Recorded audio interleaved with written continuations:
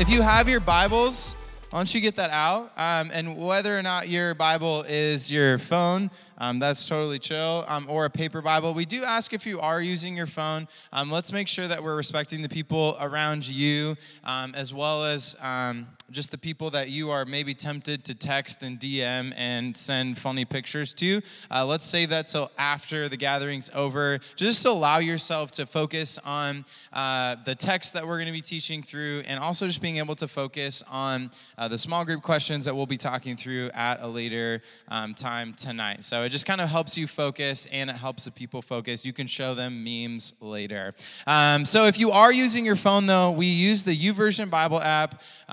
If you don't have the YouVersion Bible app, you can go to the App Store, type in Bible. It's the one that's been downloaded a boatload of times. Download that, and then once you open it, you go to the bottom right-hand corner of the home screen. It says More, and then you tap Events, and then if your location is on, it will auto-populate a bunch of events, and tap on the Bethel Youth one, and then make sure to save it so that you can access the notes later than tonight, because once the gathering is over, the notes disappear, and so you want to save those so that you can access them later, and also you can access the resources that we have, the resources we've made available to you at the end of those notes. And the passage that we're going to be looking at today is going to be 1 Peter chapter 4, verses 7 through 11. So if you want to turn there, you are more than welcome to do so.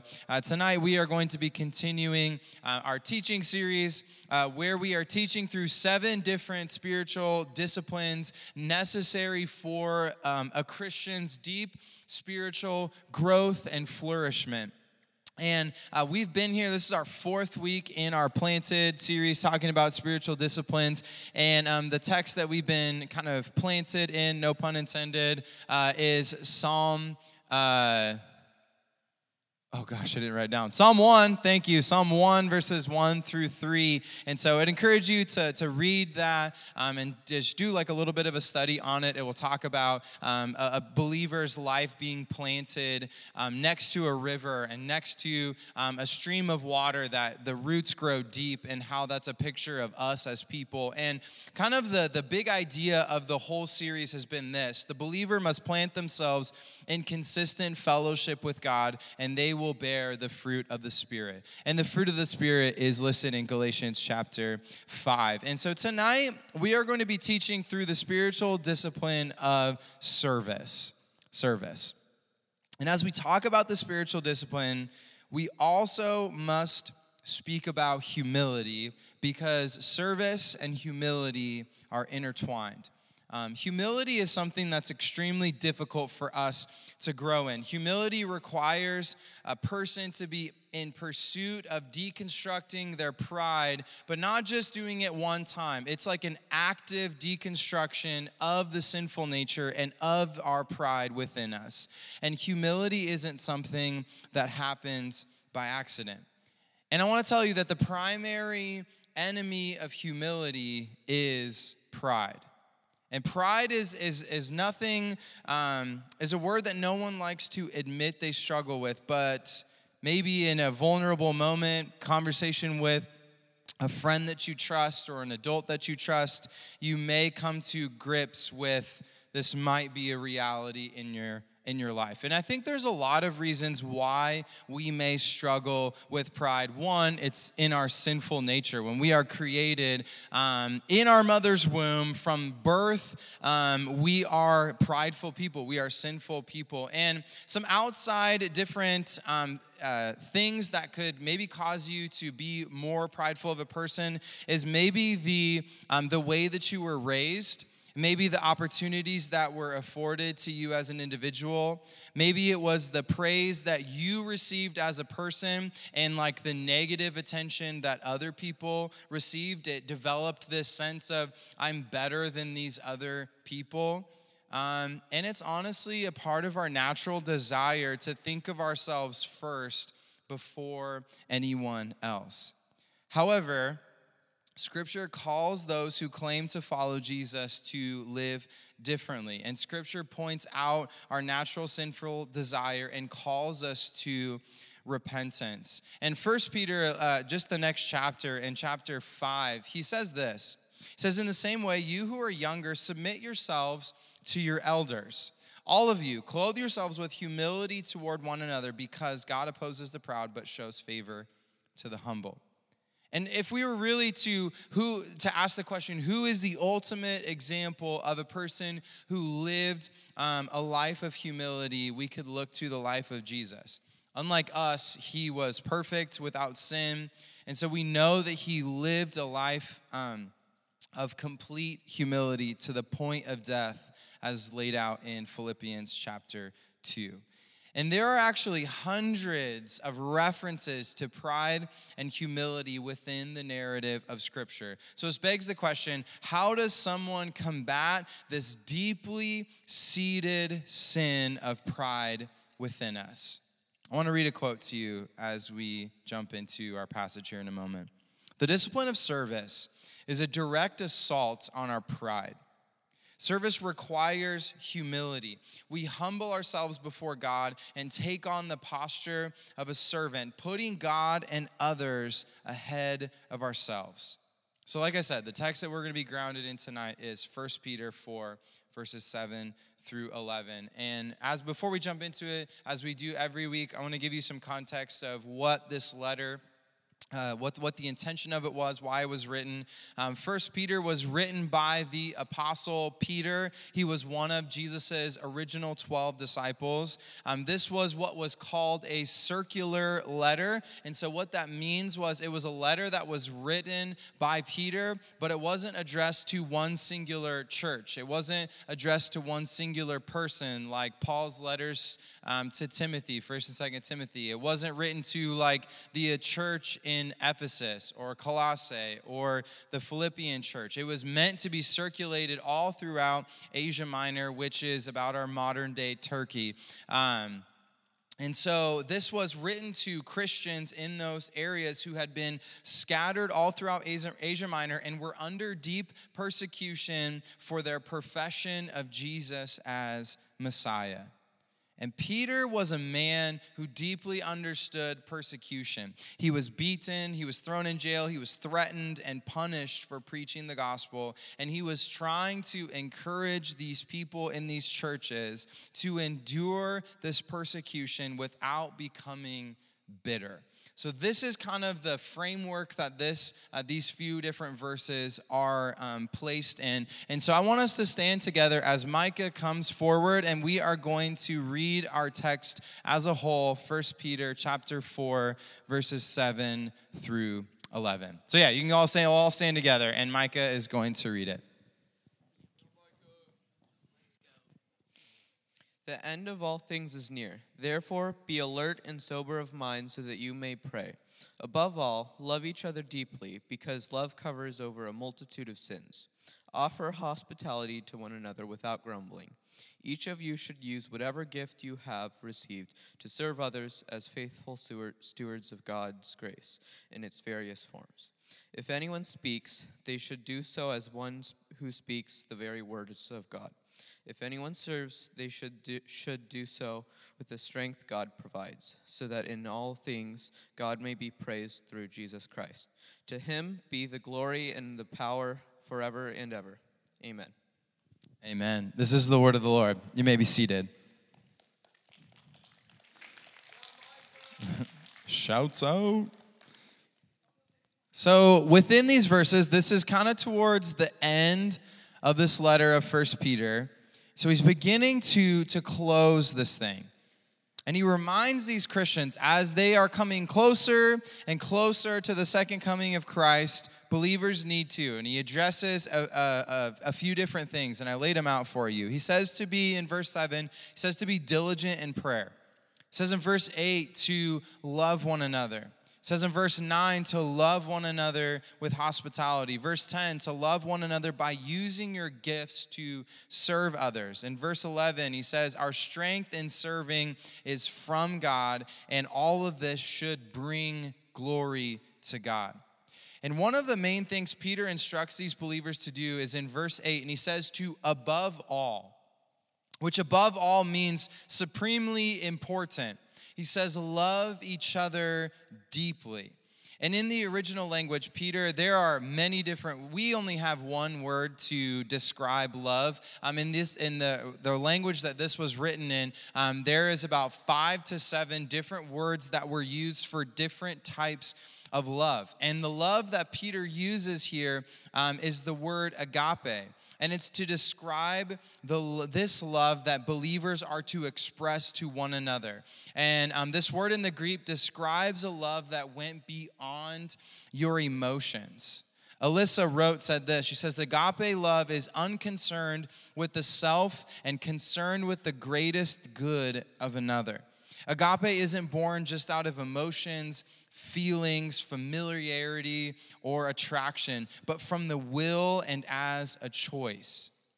Agape requires faithfulness, commitment, and sacrifice without expecting anything in return. So this is the type of love that Peter encourages these believers to have for one another. And the standard with which we define what agape love looks like is also by looking at the life of Jesus. And one example of Jesus' agape love was demonstrated in Mark chapter 10, verses 43 through 45. He says, not so with you. Instead, whoever wants to become great among you must be your servant. And whoever wants to be first must be slave of all. For even the Son of Man, who is Jesus, did not come to be served, but to serve and to give his life as a ransom for many.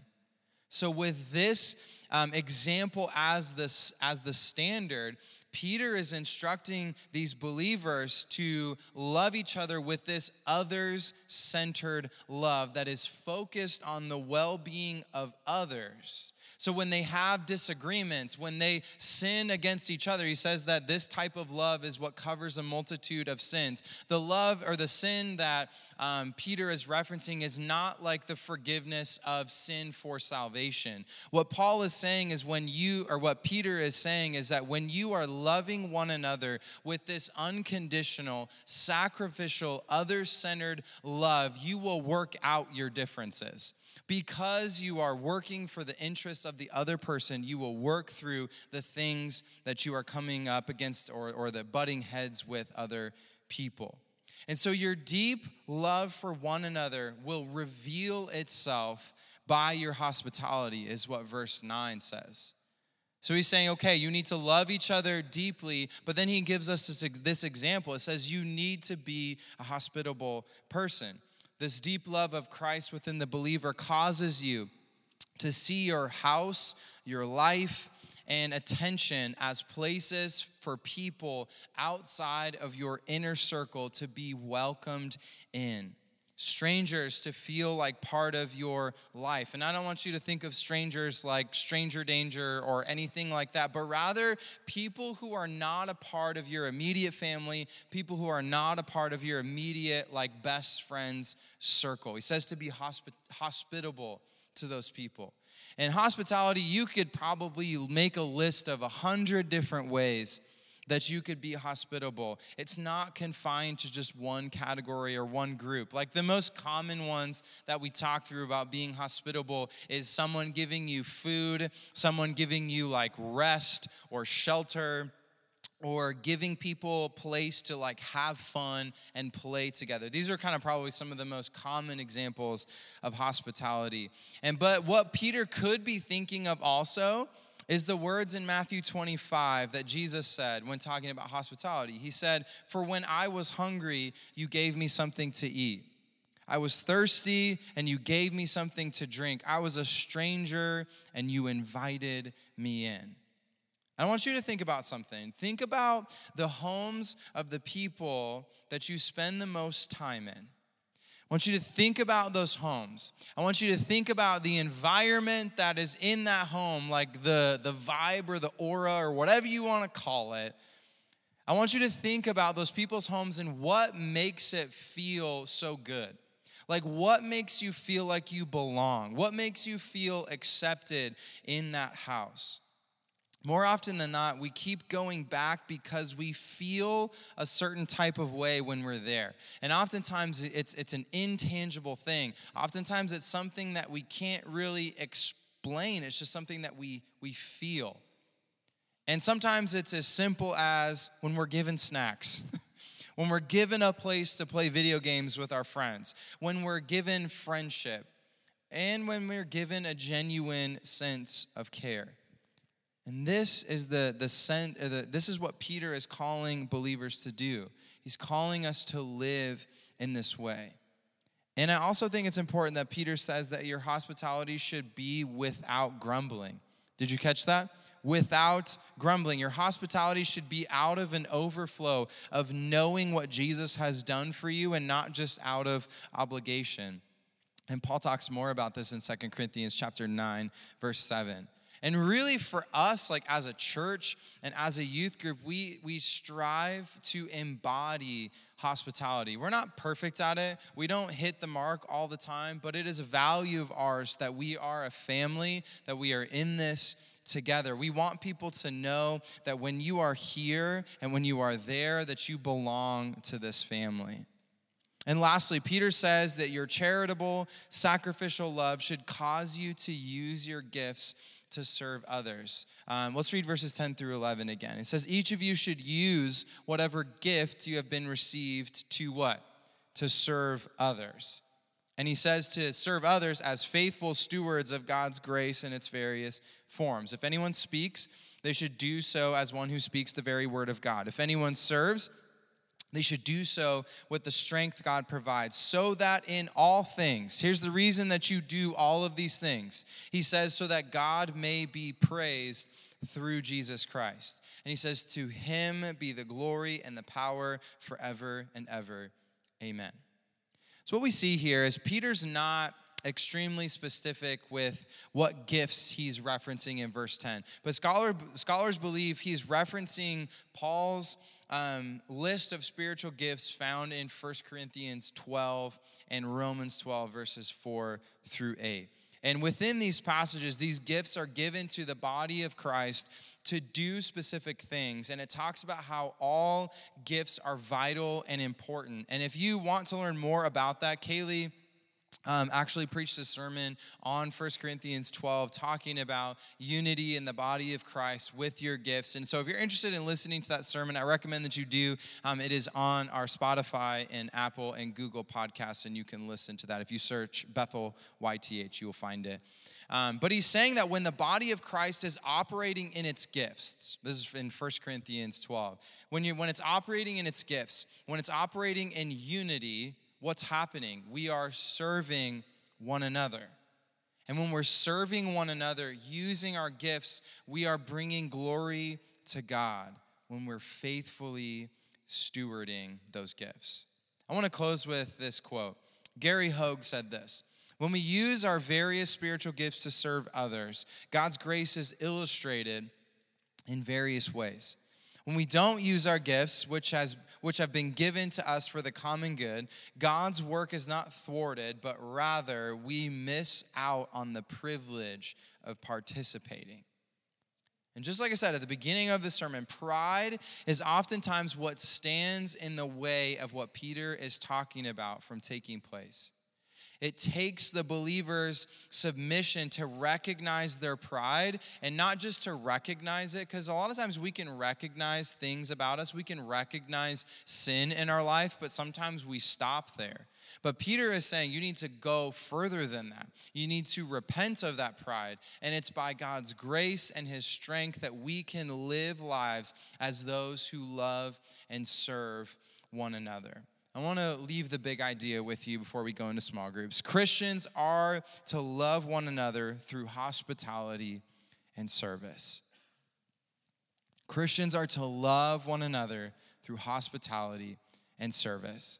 So what we're going to do in our small groups is we are going to talk through this. We're going to talk through hospitality. We're going to talk about maybe why Paul or Peter had to add without grumbling to our hospitality. We're going to talk about why we feel like pride gets in the way of us serving others. And then we're going to talk about how we can apply these few verses to our everyday lives. So we're going to go into our small groups right now. The guys are in the back of the room. Let's hold up 1 second. Girls are in the front. High school's on this side, middle school's on this side.